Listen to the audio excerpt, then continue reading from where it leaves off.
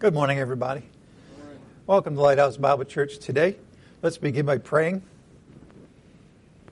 Father, we thank you so much for all your blessings. We thank you, Father, that when we were dead in our sins, you made us alive by faith in your Son, Jesus Christ, who died for our sins and you raised from the dead. We thank you, Father, that we are now in a life of grace.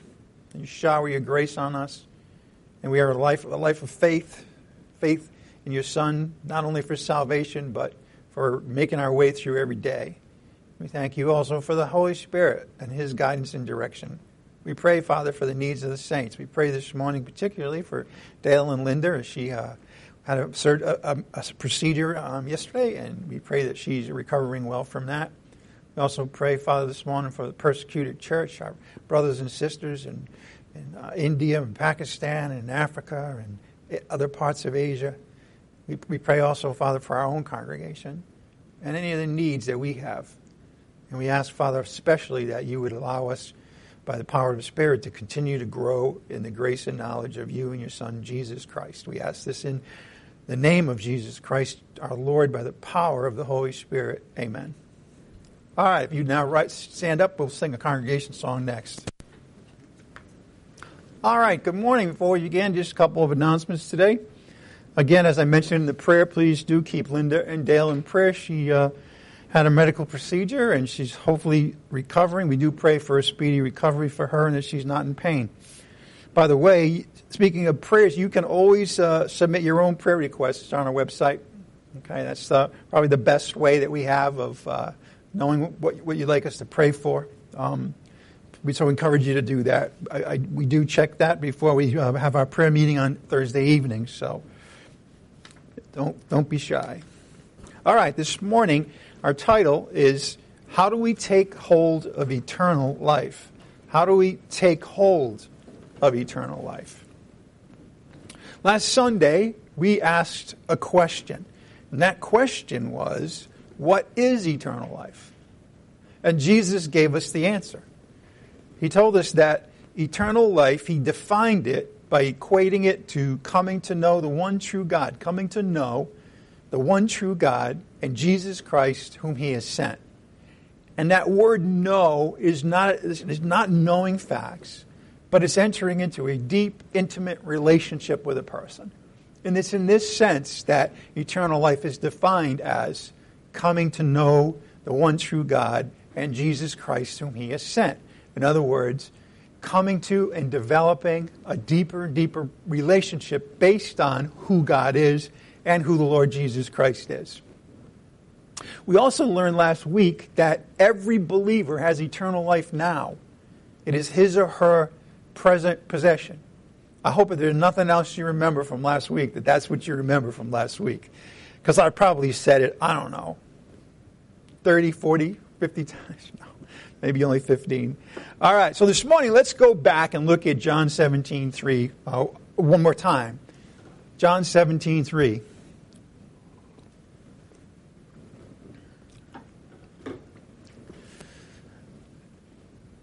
Now, I do take for granted that as we're going through these points that you are hearing them and taking them to heart. Because what we're going to look at today is the follow-on. It is a sort of an honest question that should actually rise on the heels of the point that we looked at last week. Remember, we learned that every believer has eternal life now. We believers have eternal life now. That was the main point. It's not just something that we look forward to when we die. It's something we have now. Not only that, but we saw last week that eternal life is also something that we can live in now. So not only do we have it as a possession, we can actually live in it. And again, that picture of a secret garden where you have it, it's yours, but then there's a whole other level where you actually enter into it, work on it, enjoy it. And it's the same thing with eternal life. We have it, but there's another level to reach, living in it. And we do that in time first. So not only is it something that we have, though, and something that we can live in, there's one other thing about it. We can also grow. We can grow in the grace and knowledge of Jesus Christ and of God. And that means that we can grow in our capacity to live in eternal life now, in time. So we have eternal life, we can live in it, and we can grow in our capacity to live in it. So that just builds. So you have it, and then you can live in it, and then you can grow in it. Okay? So in a way, let's think of a marriage just for a moment. When you get married, you have a marriage, right? But then the idea is to live in the marriage, to live in it, to live day by day. And as you do, you have an opportunity to grow in your capacity to be a good wife, to be a good husband, to love one another. So, it's really very analogous to our relationship with God and the Lord Jesus Christ. And that life that Jesus came to give, that life more abundant. And we have it, we'll always have it, we have it now. We have an opportunity to live in it now, to step into it. And we have an opportunity to grow in our capacity to live in it, grow in our capacity to live in eternal life now, in time. So today, though, we're going to ask the next logical question. In other words, if I have it, and I can live in it, and I can grow in my capacity to live in it, I think the next logical question we should have is how? How can I do that? I know I have it, but how do I live in it? And then also, how do I grow in that life that I'm living?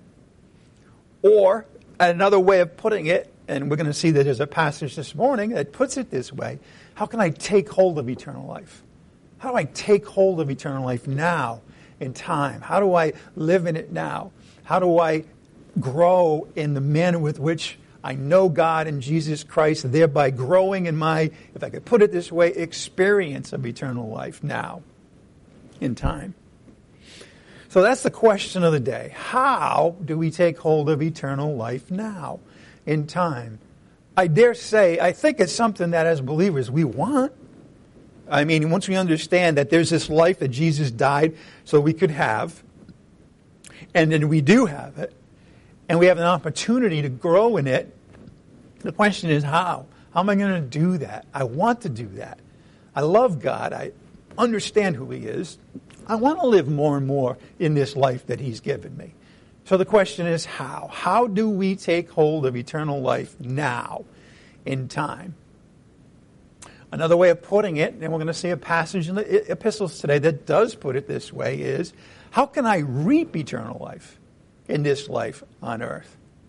Now, reaping is something, it's like the garden. You plant something, and then over time, you get to the time where you can reap it.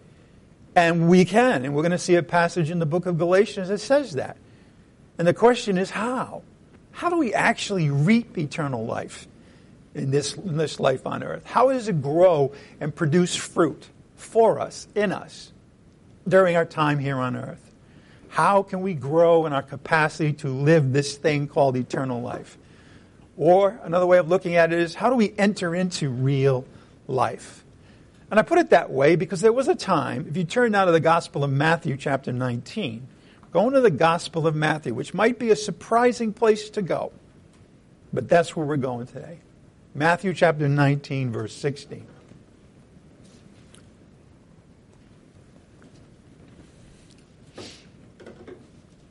I say surprising because, as Christians, and understanding the amazing mysteries that have been revealed now for us, and understanding that eternal life is spoken of almost very rarely in the first three Gospels, Matthew, Mark, and Luke.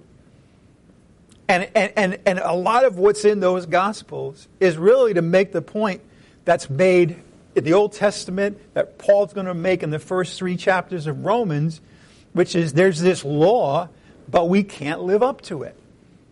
And so you would think, well, I'm going to go back to a place where Jesus is going to talk to somebody, and he's going to talk to him about the commandments. And yet we know that person doesn't have the capacity yet to live in it. Well, here's the amazing thing about all of that. I'd sometimes picture it as an hourglass, meaning this. When Jesus came, and you look at the Old Testament in the book of Leviticus, you have all of these commands, right? All of these commands. And Jesus actually took those and went to the nth degree. Not only, for example, should you not commit adultery, men, you should not even look at a woman with lust. And if it is very difficult, perhaps, for some men not to commit adultery, it's impossible, humanly speaking, to never look at a woman with lust. All right? However, yet there it is. Jesus is saying, it's, you know what, if you do that, it's as if you actually committed adultery. If you get angry with your brother, it's as if you actually committed murder. And you look at that and you say, this is absolutely impossible. He says one other time, you shall be perfect, not only as a human can possibly be, but as your heavenly Father is perfect. Now, I don't know about you, but the moment I heard that, and before I understood the good news even, in the sense of understanding what the result is, I totally despaired. I mean, come on. I get the 10 Commandments, but you're telling me that I have to live and become as perfect as God? Forget about it. I'm out of here. Let me find another religion. Let me find Buddhism, or what do you got over there? You know, humanism. Because there's no possible way that I, of myself, can ever become perfect in any sense, never mind as your Heavenly Father is. So what's going on? And why would we turn here this morning? Do we want to just come here and get more and more discouraged? Do you think that's why I'm bringing you here this morning? You know, you're having too good a time out there. I want you to have some discouragement and pain. No, because here's the amazing thing. The amazing thing is that, here are all these things that we can't live in. You know, the law can make nobody perfect, right? The commands themselves, okay? In the sense of you step into this and you can't in your own flesh do it. That's the whole point of the Old Testament. If you want to think of it simply, the Old Testament is here are these people who are given every advantage to live in the commandments that the Lord gave them, and they can't. And over and over and over again, I don't care where you go, they can't. And then Paul comes in the New Testament and he nails it. In Romans chapters 1 through 3, where he basically says, you know what, Gentiles, you're a complete mess. I mean, he didn't say it like that, but that's the message. You're hopelessly sinful. And then he turns to the Jews and he says, you may think that you're better than them, but you're not, because the same things that you're telling them not to do, you're doing. And so what's the answer? Is it just to despair? No, there's one answer. And God's going to solve it. With man, it's impossible. There's that despair, if you're really honest. It's impossible. However, with God, what? All things are possible. And what's that mean? Here's what it means. You got that hourglass now. You got all these things that we can't possibly do. And then it all comes to this pivotal point where Jesus Christ comes and he dies. And in so doing, he's cleared out all of our sins. Okay, so they're no longer in the way. But not only that, but he's given us eternal life. And God the Father has looked at us and said, in my eyes, you're already perfect. What? You mean to tell me that what Jesus told the Jews that they couldn't possibly live up to, God already sees me that way? And not on the basis of anything I've done, but simply believing in Jesus Christ and what he did for me. I can't do it. He did it for me. And now what do I do? I just live a life by faith in the Son of God who loved me and gave himself up for me. And now all of a sudden, everything that was impossible in Christ, by the power of the Holy Spirit, becomes possible. As a matter of fact, in that same book, the book of Romans, Paul will say in chapter 6, because we could basically, he's saying, because the law could not perfect us, weak as the law was through the flesh, God did by what? By placing our sins in Christ and by condemning sin in the flesh. That's the end of the story. The flesh under the law will never do it. Condemned. And then, so that we, though, can receive the Spirit and we can fulfill the righteousness of the law. We can fulfill it. The impossible becomes possible because of the death and resurrection of Jesus Christ and what he did, and the fact that we have the Spirit indwelling us. The impossible becomes possible. But here's the interesting thing. You know, there's another time when Jesus said, you know, I have not come to abolish the law, but to fulfill it. Fulfill it. And what he was saying was, I'm going to, by my death and resurrection, I am now going to enable my brothers and sisters to actually live according to what the law has to say. And not only that, to go way beyond it. And that's really, if you look at the commands that are given to us, you realize that.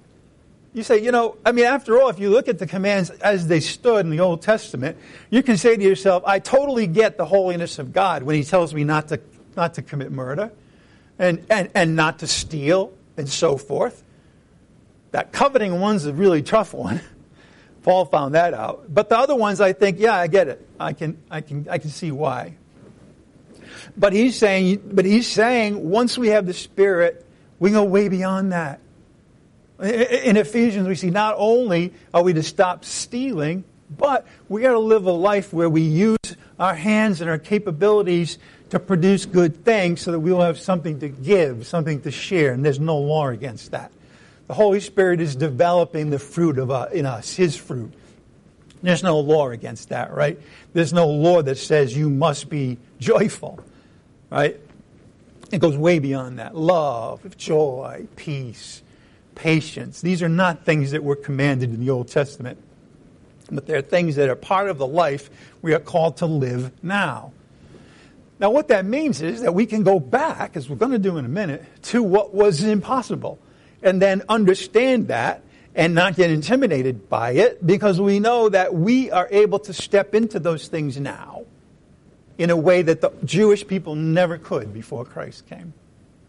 So we can relax and just go to Matthew chapter 19, where we see the question of the day, which again was the question of the day: how can we take hold of eternal life now in time? Because in Matthew 19, a rich young man posed that very question to Jesus. Look at Matthew 19:16. And someone came to him. Mark and Luke identify this as the rich young man, and we kind of know him that way. Man came to him and said, "Teacher, what good thing shall I do that I may obtain eternal life?" Now, Jesus hears that question, and he thinks, this guy is arrogant. He actually thinks that there's something he can do to obtain eternal life. What did you do to obtain eternal life? Anybody? Nothing. Right, believe, right? So the simple answer to this question is there's nothing you can do. Okay? However, Jesus understands where this guy is at. Okay? And so what he's going to do is he's going to challenge him. And the guy's going to object or think he's smart and ask him another question. And Jesus is going to blow him away. Not physically, but spiritually, mentally. Let's look at it again. Verse 16. Someone came to Jesus and said, "Teacher, what good thing shall I do that I may obtain eternal life?" And he said to him, "Why are you asking me about what is good?" What a great question. There's only one who is good. There's only one who is good. There's only one who has eternal life. And eternal life, as John reveals that Jesus later would teach, is coming to know this God and Jesus Christ whom He has sent. That should be your focus, right? But then he goes on and he says, well, okay, if you want me to answer your question, if you wish to enter into life, keep the commandments. So the question is, what good thing shall I do that I may obtain eternal life? And Jesus answers quite simply what? Keep the commandments. Keep the commandments. Now, if you think about it, though, we don't obtain eternal life by keeping commandments, do we? That was exactly the thing that Paul threw out. You can't. It's not by good works of the law, but by faith in Jesus Christ. However, if you were to come back to this question and look at it a different way, now you can see how this does apply to us, and because of who we are, it is possible. In other words, if the rich young man had asked him, how do I live in the eternal life that you can give me? And that's a question that we can now apply to us. That's our question of the day. Well, Jesus gives a simple, straightforward answer. And we can dismiss it because we're thinking he's talking about the Old Testament commandments and the law, and we're not under the law. That's true, but the heart of this remains true. In other words, what does that mean? In other words, what our question is, how do we live in eternal life? How do we reap eternal life? It's the same thing, it's the same thing. Only now, it's not, we're going to see only now what he's talking about in keeping the commandments actually goes beyond the things that this man thought he was keeping. So Jesus gives him a simple answer. Keep the commandments. Now you might think that would be enough to shut this guy up. Right? He's basically saying, don't you understand? Don't you understand that there's a law and if you keep it, you'll obtain eternal life? It's a simple, straightforward answer. But, like so many of us at times, the rich young man was not satisfied with a simple answer. Just like we are. We push aside, we reject. We don't want to come to terms with the simple answer. You want to know why? Because it's too challenging. It's too challenging. So instead he comes back and it seems like he wants to know more, but he's really looking for an opportunity to wiggle out of the implications of the answer that Jesus gave him. So let's take a look at the question that he follows up with. Look at Matthew 19, starting in verse 18. What good thing shall I do, Jesus, that I may obtain eternal life? And he says, if you wish to enter into life, keep the commandments. By the way, I will point out before we get to verse 18 that he actually answered it a different way than this man asked it. See, this man asked, how do I obtain it? And he says, the thing to think about how I enter into it. Now that's amazing if you think about it, because now the same mental shift that we had to do, okay, here's this eternal life, and that's something we think about as kind of like the ultimate, that one day we can, but now he comes back and he says it a different way. If you wish to enter into life, enter into it. We know we have it, but we still have that same question. How do I enter into it? How do I live in it? How do I grow in it? And he said, keep the commandments. But the rich young man wasn't satisfied with that answer, and so he followed up in verse 18. Then he said to Jesus, which ones? That's kind of a smart aleck answer. I mean, think of it this way. If you're in a household and your parents have said, here's the 7 things I'm going to tell you that you really have to do. These are kind of the rules of this household. And then you go up to, how do I stay happy in this home, Dad? Keep the rules. Well, which ones? It's got to say, I don't want to know all of them. I just want to know a few of them. And Jesus answers him. Notice the answer. You shall not commit murder. You shall not commit adultery. You shall not steal. These sound familiar? This is the Old Testament commandments, right? You shall not bear false witness or lie. You should honor your mother and father. And what? You should love your neighbor as yourself. Now, I want you to think about what Jesus has just done there. He has said the commandments, and this guy's trying to look at the minimum that he has to do to get it, to obtain eternal life. And Jesus walks him through some of those. By the way, if you look at these, he doesn't start with the first 3 commandments, does he? He starts with shall not murder. Now, what's the issue? Who do you sin against when you murder? It's kind of obvious. Other people, right? So these are all things that we shouldn't do to other people. We shouldn't steal from them. We shouldn't lie to them, right? We should honor our parents. But then he puts in something, there's the impossible in a sense. You shall love your neighbor as yourself. Can you see how that's what he's doing? Is he's saying, here's the package, and let me tell you what the ultimate is. Goes way beyond. In other words, if you love your neighbor as yourself, you're not going to kill them, right? I mean, that's right. I'm not going to commit adultery. If I love my brother as I love myself, and I don't want anybody to take my wife, I'm not going to take his wife, and so forth. But it goes beyond that, doesn't it? To love your neighbor as yourself is a whole lifestyle. It's a whole way of thinking about things. And here comes the arrogance, of course, in verse 20. A young man said to him, all these things I have kept. Lie, first of all, right? All right. You mean you never told a lie? I mean, that's what you and I would probably do. That's what, some of these street evangelists always try to do to people. They try to say, well, here's a commandment. Did you ever break it? Jesus doesn't have to do that. He knows the answer already. It's the same answer Paul gave. All have sinned and fall short of the glory of God. He said, all of these things I have kept. And by the way, if he had kept all of others except the last one, he still would be lying right now because he hasn't loved his neighbor as himself all the time in every relationship. Think about it. Think about you and your neighbors, and I don't mean just physically neighbors, but people that you're in contact with every day. And can you honestly say that each and every day you have thought about them and thought about what this might do to them, and if I were them, and if there's anything bad, I wouldn't do it? Really? Well, you know what would be great about that? You'd never gossip, right?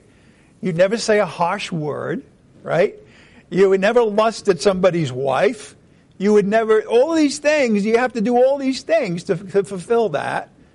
There's no way, okay? So Jesus says to him, wait a minute. He says to them, he's smart now. Of course he is. He's the Son of God. And he says, what I'm going to do now is just shut down the debate.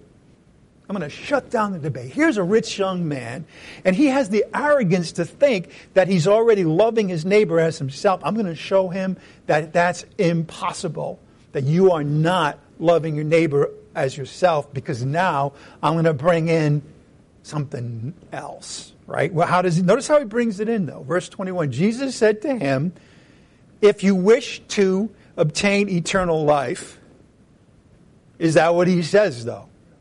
Right, that's maybe what he would expect. No, he says what? If you wish to be complete. By the way, that's as perfect as God. You could say mature, complete, perfect as God is, in a sense, right? Imitator of God, if you think of it that way. If you wish to be complete, what does he tell him? Go, sell your possessions, give to the poor, and you will have treasure in heaven. And come, follow me.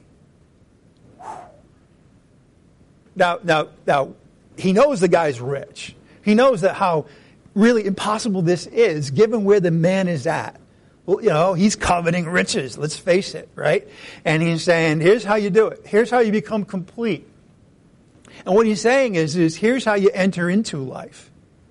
Here's how you reap eternal life. Here's how you take hold of eternal life. Here's how you come to know me better in my heart. All right, sell your possessions. And by the way, all he's saying there, though, there's one thing that's interfering with your living in life. And that's your love for your stuff. So get that out of there. Sell your possessions, give to the poor. After all, if you love your neighbor as yourself, and your neighbor is poor and doesn't have enough to eat, and you've got stuff stored away that could enable you to eat and him to eat and a whole host of other people to eat for years. If you truly love your neighbor, then you should sell your possessions and give to your neighbor. But he didn't want to talk about that. Then you'll have treasure in heaven. Where will you have treasure? In heaven. Where does eternal life come from? Heaven. Living in eternal life is living heavenly now. Right? It's what we are told in Colossians 3, to set your mind on the things above, not on the things on earth. It's what Jesus had said earlier, which is, listen, don't hoard treasures on earth where thieves can steal it and where they can rust, but instead get treasure in heaven. Right? Get treasure in heaven. My righteousness, he says in that place. And then he says the other thing, which is totally open-ended, which is totally actually the answer, which is what? Follow me. Can you see how that's open-ended? Can you see how that's a commitment that goes way beyond the commandments that he thought he was doing a good job with? He's saying, no, you don't understand. He didn't say it this way yet, but we know, he says, I am life. Follow me. In other words, you can try to obey the law, but that's not really enough. You have to follow me. I am life. If you want to enter into life, enter into my life, Jesus is saying. And we know the end of that story, don't we? Verse 22, but when the young man heard this statement, he went away grieving, for he was the one who owned much property. Now, a lot of people think this is saying that you can't be saved unless you sell all your property. Yeah, some people think that. I've had questions about that. People actually think that. But that is not at all what he's saying.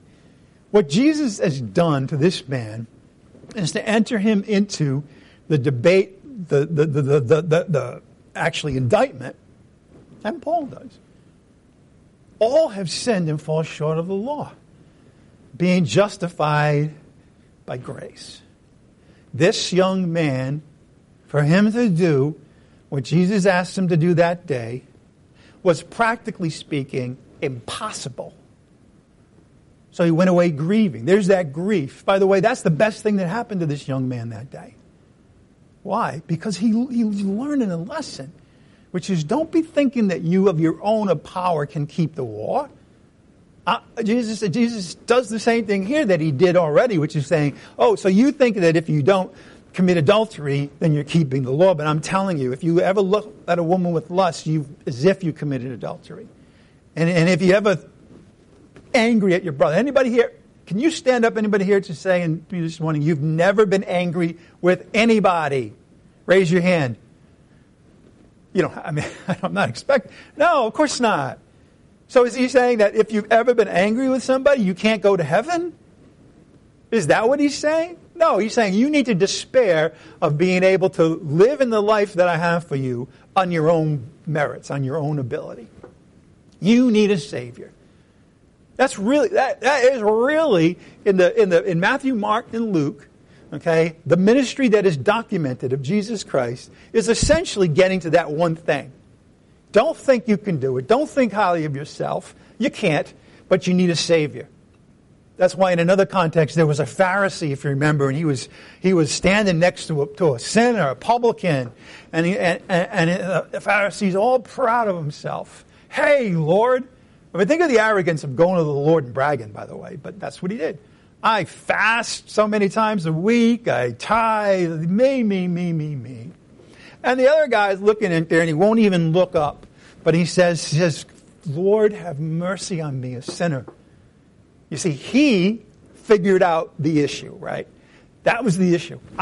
I'm a sinner. Nothing I can do about it. I'm relying on the mercy of the Lord. That's where the Lord wants each and every person to get to. He does. And how do you get there? Well, there's a quick way if you have a lot of money, right?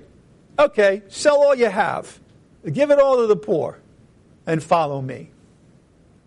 And the man walked away grieving. By the way, I'll give you a piece of advice this morning. Never debate the law with the one who wrote the law. Okay? That's a practical thing. You can apply that any way you want, right? So when the young man questions Jesus' answer, Jesus changed the question. No longer is it, what good thing shall I do to obtain eternal life, but rather, how can I become complete? Now, that question, it has a lot in common with ours, right? How do I reap eternal life? How do I become complete? How do I take hold of eternal life? See, and that's the question that we ask ourselves today. How do I become complete? Now, that day, the young man was stunned by the answer. It knocked him off his feet. Knocked him right off his feet. And, of course, it's a simple answer. We just saw it. Sell your possessions and give to the poor, and come follow me. That's a specific thing that he told that person to do. But basically what he's saying here is essentially what Paul says. Put away the old man, be renewed in the mind of the Spirit, and put on the new man. That's basically what he's saying. He says, get rid of the things that are obstacles to you living the life I have for you, and then come and live that life now. You've been freed up from the shackles that are preventing you from moving forward with Jesus Christ. You know, he said, listen, what he's basically saying is that becoming complete, imitating God, becoming perfect as your Heavenly Father is perfect in the ways that He's given you to be able to do that. We're going to see in a little while this morning, if we get that far, that God is righteous. Amen? God's holy, right? Yeah, God is love, right? Now let me ask you something. Can you be sovereign like God? No. But can you be loving like God? Yes. Can you pursue righteousness? Absolutely. See how in some ways you can become perfect as your Heavenly Father is perfect? Yeah, that perfect is a tough one. I know. But except when you take it, by the way, and you talk about justification. It's nice then, isn't it? For God sees us as perfectly righteous. Then we like the word. And as long as we look at things from God's point of view, we're going to like a lot of things. We're going to change how we see things. So becoming complete, or our question of the day, how do we live an eternal life? Notice something interesting, because we're going to see this again and again when we go to other passages this morning. I want you to see that the answer about becoming complete involves the proper use of riches. Notice that. The proper use of the things that God has provided for you. After all, Jesus said, where your heart is, there your treasure will be. You're asking me about treasure in heaven. You're asking me about what I'm telling you is the greatest treasure. Right? Well, this is the thing. If your heart is pinned to something else, it's not going to be pinned to living an eternal life.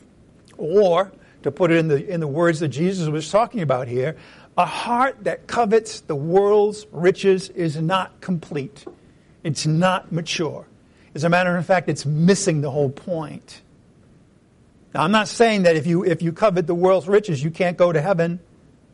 Not at all. How do you get to heaven? How do you receive eternal life? Believe in Jesus Christ. But you see, implicit in believing in Jesus Christ is the idea that where I'm at is wrong. Right? I have to understand that. Now, there's nothing I can do about it except believe, but it's still wrong. And Jesus came not only to save us, but also to put us on the right road. People leave that part out. You want to know why? Because that's challenging. Now, all of a sudden, He's asking you to change how you live. Do things that you didn't do before. That's a challenge, and people don't want to hear that. Well, tough, because that's really, Paul and another say, we always want to say, I'm okay with the knowledge. I'm okay with learning more, and this is a good thing, don't get me wrong. I'm okay with learning more about who God is. I'm okay with learning about the cross. Just don't ask me to live in it. See it? What does that mean? It means, okay, you can learn that God is righteous, but now He came to die and raise again, not only to save you, but also to allow you to live a righteous life where you're pursuing it. You see? And if you're not complete. You're not mature. A heart that covets the world's riches is not complete, not mature. That is not the way to enter into real life. Eternal life. And that brings us back to our question of the day. How do I take hold of eternal life? How do we do it? During our lives on earth. I know I have it, and I know someday I'll be wholly immersed in eternal life because I'll be with Jesus, and I won't have God. Eventually, God's going to take care of my flesh. He's already done it, spiritually speaking, at the cross, but I'm going to leave this body, and I'm not going to have it anymore, and nothing going to get in the way once I'm up there with Him. I'm going to see Him in His glory, and I'm going to realize that He's made me that. And that's going to be a piece of cake, but now it's not a piece of cake. Now we have to take hold of it. Now we have to do things. God forbid we have to do things, right?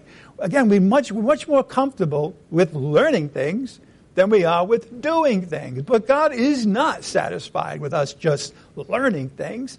He wants us to live that way. Paul puts it this way in 1 Timothy. He says, the end of our instruction is love from a pure heart. That's the end, a pure heart. See? Not a heart that covets riches, but a pure heart. The point of learning is to then start loving. That's the whole point. So if you don't take that step, you miss the point. Now, you're going to go to heaven, but you're not going to live an eternal life here on earth. Now, as we continue to investigate this question this morning. We're going to look at some other passages in the New Testament. I want you just to keep in mind the simple answer that Jesus gave. Keep the commandments of the Lord. Keep the commandments of the Lord. So, we can grow in eternal life. We can do it now. And this is confirmed, by the way, and this is where we're going to go next, in the epistles, right, in the letters. That's beautiful, because why? That's letters right to the church, right where we are. We're going to understand, by the way, Jesus is going to say something, we've already been there, that's going to apply to us as a new creation. The epistles apply to us as a new creation. And we're going to see that they confirm this idea. I want you to turn now to 1 Timothy chapter 6, verse 12. 1 Timothy 6:12. And I'm going to go back to a slide. But we're getting ready to go to the epistles now. 1 Timothy chapter 6, verse 12.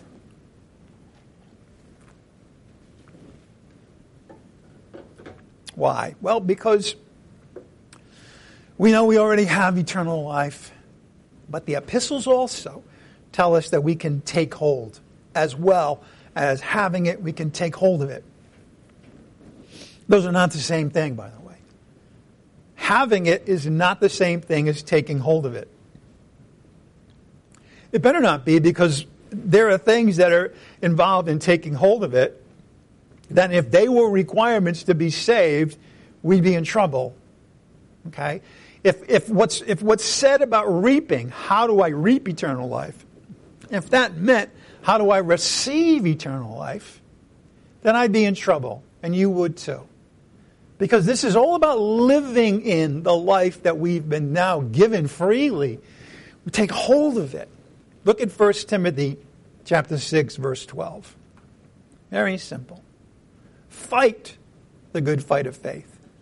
There's a fight involved. There's a battle involved. Of course, there's a battle with the world, but there's also a battle internally with our flesh, with the wrong ways we think about things. Fight it. That's active. That's something that we do on a day in and day out basis. We come here to learn about the issue, learn about what it means to believe, the things we got to believe, but then we go out there in the world and we fight it, fight for it. Okay? That's involving, of course, the full armor of God. God doesn't leave us to our own devices in fighting, but that doesn't change the fact that there's a fight. And then he comes on to the issue of the day. Take hold of the eternal life to which you were called. Take hold of it. And you made the good confession in the presence of many witnesses. In other words, he has believed in Christ, and he's made the confession. He's basically saying, I'm ready to live the life that I now have because I have eternal life. But now he's saying, take hold of it. See, we have eternal life, and we can also take hold of it. By the way, what an exciting thing to know. Isn't it exciting when you think about it? That now now God has given you the capacity, and now he's saying, take hold of it. Build that capacity. Live with me. Know me more intimately. Have more of a relationship with me. Take hold of this thing that you now have. Those two statements are not the same. Why? Well, because if you're a believer in Christ, you already have eternal life. Would it make any sense for somebody to tell you to take hold of something that you already have? If it just meant to have it? No, right? But if you have it, and now there's something you can do with it, now that makes sense. And that's where we are. See, you can have eternal life, yet never take hold of it. It's there, you have it, but you never live in it. Again, the garden. You have it, but it remains a secret. It's walled off until you step into it.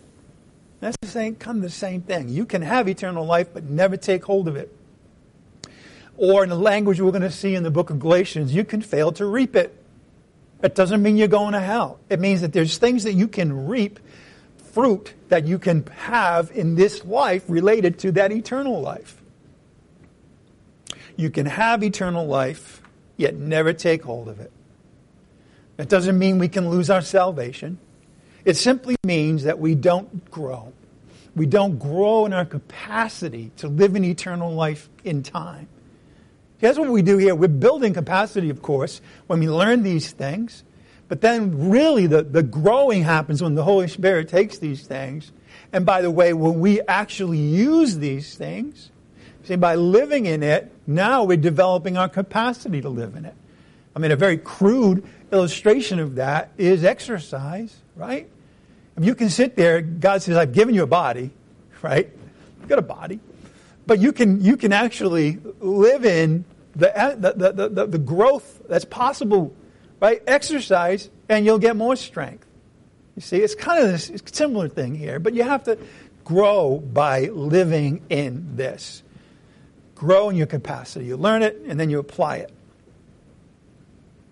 But if we don't, right, then we're not taking hold of eternal life. We're not growing in our capacity to live in it in time. But that's the negative side. And you have to look at the negative side to understand what you want to avoid. But the great news is that we can do this. We are given by the Lord opportunity after opportunity to take hold of eternal life. Now, we can experience more and more of eternal life now in our mortal bodies. We can grow in our capacity to live in eternal life now. But we're back to the question. Simple question. What's the question of the day? It's one word. How? Right? How? How? Well, to begin to answer that question, all we got to do is check out the neighborhood. You see, verses don't sit there in isolation, and then you're left to wrestle with it, especially something like he's saying, taking hold of eternal life. Tell me how. He tells us how. Let's go back all the way to verse 8 and see how. 1 Timothy 6:8. What are we doing? We're checking out the neighborhood. We got a statement in verse 12, but remember, he's set that up. He's actually already answered the question partially by what he's already said. All right? Verse 8. If we have food and covering, with these we shall be content. Contentment is a big part of living in eternal life, right? We're going to be in perfect contentment in heaven, but we can, by obeying the Lord, we can be content here. If we have food and covering, with these we shall be content. But those who want to get rich, oh, wait a minute, once again, we have right back to the rich young man, right back to the fact that living in eternal life does involve the proper use of our riches, of our treasures, of our wealth. But those who want to get rich, not who are rich, but are coveting riches, fall into temptation and a snare and many foolish and harmful desires. Does that sound like eternal life to you? No. And a snare, you know what a snare is? When an animal gets trapped. Right? Many foolish and harmful desires which plunge men into ruin and destruction. Man, that doesn't sound like eternal life to me at all. What's the problem? Verse 10. For the love of money. This is right back to the commandments, baby. The coveting of it. The love of money is the root of all sorts of evil. Can you see that's the opposite of eternal life? You can live in eternal life knowing and having a relationship with God and His Son, Jesus Christ. Or you can do things where you're living in an evil status. Love of money is the root of all kinds of evil, and some, by longing for it, have wandered away from the faith. Now, if they have the faith, they're saved, but they wander away from it. In other words, they're not fighting the good fight of faith, are they? And pierce themselves with many griefs. They have no one but themselves to blame. Verse 11. Thinking about the question, how do I live and grow in eternal life now? How do I take hold of it? Verse 11. But flee from these things, you men of God.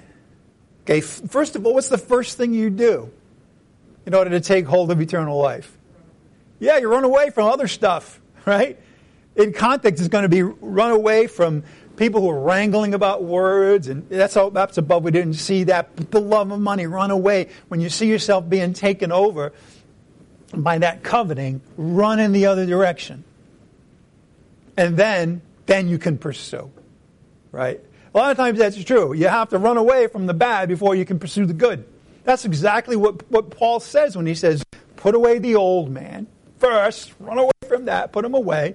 then be renewed in your spiritual mind, and then put on the new. Now you're ready to do what we're talking about in fighting the good life. Pursue righteousness. Now this is, I want you to show this is all a piece. This is all together. In other words, what I mean by that? Are you already declared righteous in God's eyes as a believer in Jesus Christ? Yes. So what could it possibly mean to pursue it if you've already been declared it? There's only one answer. Live in it. Live in it. Pursue righteousness. You know, like think about what's righteous in God's eyes and go for it. Go for it in your daily life. This is not your unalterable relationship with God here. It's your daily life. It's how you live with other people. Godliness, faith, pursue it. Love. That's right in the middle there. Love. Pursue it. Take hold of it. Fight for it. Perseverance. Perseverance is unmistakably something that is about our daily lives. It means to hang in there, to keep going forward, to have patience. Don't lose sight of the goal, and gentleness. And then our passage, fight the good fight of faith. Take hold of the eternal life to which you were called, and you made the good confession in the presence of many witnesses. And he goes on, I charge you, notice this, in the presence of God. Eternal life is coming to know the one true God who gives life to all things, and of Christ Jesus, and to know God's Son whom he gave us, Christ. And Christ demonstrated it by testifying his good confession before Pontius Pilate. Verse 14. Look what we're back to. What are we back to? Commandment. That you keep the commandment without stain or reproach until the appearing of our Lord Jesus Christ. Daily situation. Right? You know the commandments, but as Christ said one time, you're blessed if you do them. Same thing. How do you fight the good fight of faith? You keep the commandment. How do you take hold of the eternal life to which you were called? You keep the commandment. And we're going to look at more about what the commandment is. Not the same as the law, but we'll see there if we get that far. Yeah, so he says, keep the commandment without stain or reproach until the appearing of our Lord Jesus Christ. Can you see this is something that's going to be part of who we are all the way to the appearance of Christ, which he will bring about at the proper time. Now that relationship with Jesus Christ, who is blessed and the only sovereign, the King of Kings and the Lord of Lords, who alone possesses immortality. He is eternal life and dwells in unapproachable light, whom no man has seen or can see. To him be honor and eternal dominion. Amen. How do we take hold of eternal life? According to 1 Timothy 6. First, we flee from anything that is the opposite of taking hold of eternal life. Flee from youthful lusts, he'll say in another place. Flee from wrangling about words. Yes. See, as long as you're wrangling about words, debating their meaning, and coming up with all kinds of different philosophies, or, there's a lot of people out there that all they want to do is debate a scripture. That's all they want to do. Well, as long as you're debating it, can you see that you're not ready to live in it yet? That's the same thing that the rich young man did to Jesus. I want to debate you. I don't want to do it. He says, don't be wrangling about words and flee from the love of money. Run, turn in the opposite direction and run as quickly as you can. That's activity. That's something that we do. And then pursue the opposite, right? The things that contribute to living in eternal life. How do you live in eternal life? How do you take hold of it? You pursue the things that contribute to living in eternal life. And what are those things? Righteousness. Pursue it. Godliness, the way you live, pursue it. Faith. Believe. Continue. See, we think of belief in terms of salvation. Let me tell you something. Belief is the way that we live every day. That's what Paul said, right? I'm crucified with Christ. Nevertheless, I live. But not I, Christ who lives in me, right? And the life, here's eternal life in time. The life I live now, I live by faith in the Son of God. We are just as dependent on Jesus Christ after we're saved as we were to be saved. And it's a daily thing. You know, you can either choose to believe what God has said to you, what Jesus has said to you, or not. If you believe it and live that way, now you're taking hold of eternal life. If you don't, you're not. Well, yeah, we'll get to that. I want to take them one at a time first so we understand what's going on here. All right, so that's how you do it. You know, you pursue gentleness. What does that mean? It means you become a gentle person. That's what it means. It means to be tender-hearted, forgiving, especially the members of the body of Christ. That's a daily thing. And remember, this is how we take hold of eternal life. Very simply. How do we take hold of eternal life according to this passage in 1 Timothy 6? It's real simple, actually.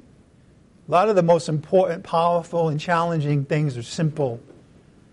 That's why sometimes it's a real mistake to try to get into all the intricacies and debates and all of that and systematic theology and all of that. Why? Because the most important, challenging things are simple. Love your neighbor as yourself. Simple to say, challenging to live in. Pursue the things that are pleasing to God. Now, in order to pursue the things that are pleasing to God, how do you do that? You have to know Him. You have to come to know, have a more intimate relationship with the things that are pleasing to God. It's coming to know somebody. How do you know what's pleasing to somebody if you don't have a relationship with them? You don't. But that's the answer. How do we take hold of eternal life? Simply pursuing the things that are pleasing to God. All right, let's just turn to Romans chapter 12 too. We're going to have to come back next week. You okay with that? You okay with continuing on this amazing subject of taking hold of eternal life? Because next week we're going to go to Galatians 6 and talk about reaping it, which is another way of saying the same thing. But we're going to end here in Romans 12:2 this morning. How do we take hold of eternal life? Flee from that which is damaging to your living in it. Pursue the things of God. And here, pursue the things that please Him. Or do His will. Back to obedience. We're back to the commandments. All right? Look at Romans 12:2. Do not be conformed to this world. See how he starts again with the thing you're supposed to run away from? Right? Back in where we were in 1 Timothy 6, it was the things of the flesh. And now it's the world. Don't be conformed to this world. If you're conformed to this world, you can't possibly be growing in your participation in living eternal life now. You can't. They're opposites. But be transformed by the renewing of your mind. Okay. And here we can plug in for our subject, coming to know and have a more intimate relationship with God the Father and His Son, the Lord Jesus Christ. But notice, how do you do that? So that you may prove, right? Verify, show, in a sense, what the will of God is. So the issue of pursuing things that are pleasing is fulfilling the will of God. And what is that all about? That which is good. Right back to this the way you live, and acceptable and perfect. What's that word at the end? Perfect. Maybe you have a different word. I don't know. The Thundering King James, maybe it's mature. I don't know what it is, complete. But anyway, the same idea. Right? You can prove the will of God by doing it, and that involves pursuing what is good and acceptable and perfect. You can imitate His character. That's where we're going to have to stop this morning. I want you to think about that as we close, though. You can imitate His character. Yes, you first have to have an intimate relationship with Him to learn what His character is, right? You know, don't boast in your riches, but boast in this, that you come to know God, right? That He is merciful, that He is just. And then imitate it. Once you know it, you're blessed if you do it. Imitate His righteousness. I mean, essentially, that means do the right thing. and encourage other people to do the same. And of course, His love. His love. The end of our instruction is love. And that's where we'll close. Heavenly Father, thank you today for opening our eyes to that question, that follow-up question, which is how do we live in eternal life? How do we grow in our capacity to live? And we know that it's keeping your commandments. And we know that maybe springboard is the Ten Commandments. But as Christians, it goes way beyond. Thank you for that, Father. Help us this week to take something that we've seen this morning in terms of fighting the good fight of faith and actually going out there and doing it. We know also that it's all by your power. It's all by believing in Christ. It's all by the power of the Spirit. Nevertheless, we have a choice. And help us, Father, to see the wisdom and the beauty of choosing to live in eternal life this week. We ask this in the name of Jesus Christ our Lord, by the power of the Holy Spirit. Amen. All right. You know the drill. Thursday Bible study, 6:30. We're in Isaiah chapter 53, okay, which is about as clear a statement of the gospel as you can find anywhere, even though it's in the Old Testament. All right. So if there's one place in Isaiah that it's important for us to go to and master, it's chapter 53. So I encourage you to be a part of that. Let's close in prayer. Father, thank you again today. We ask you now as we leave, Father, help put us in the right frame of mind, renew our minds, convict us of the things that we as Christians have to push away from. Challenge us and encourage us to go forward and pursue the things which make for eternal life. We ask this in the name of Jesus Christ, our Lord, by the power of the Holy Spirit. Amen.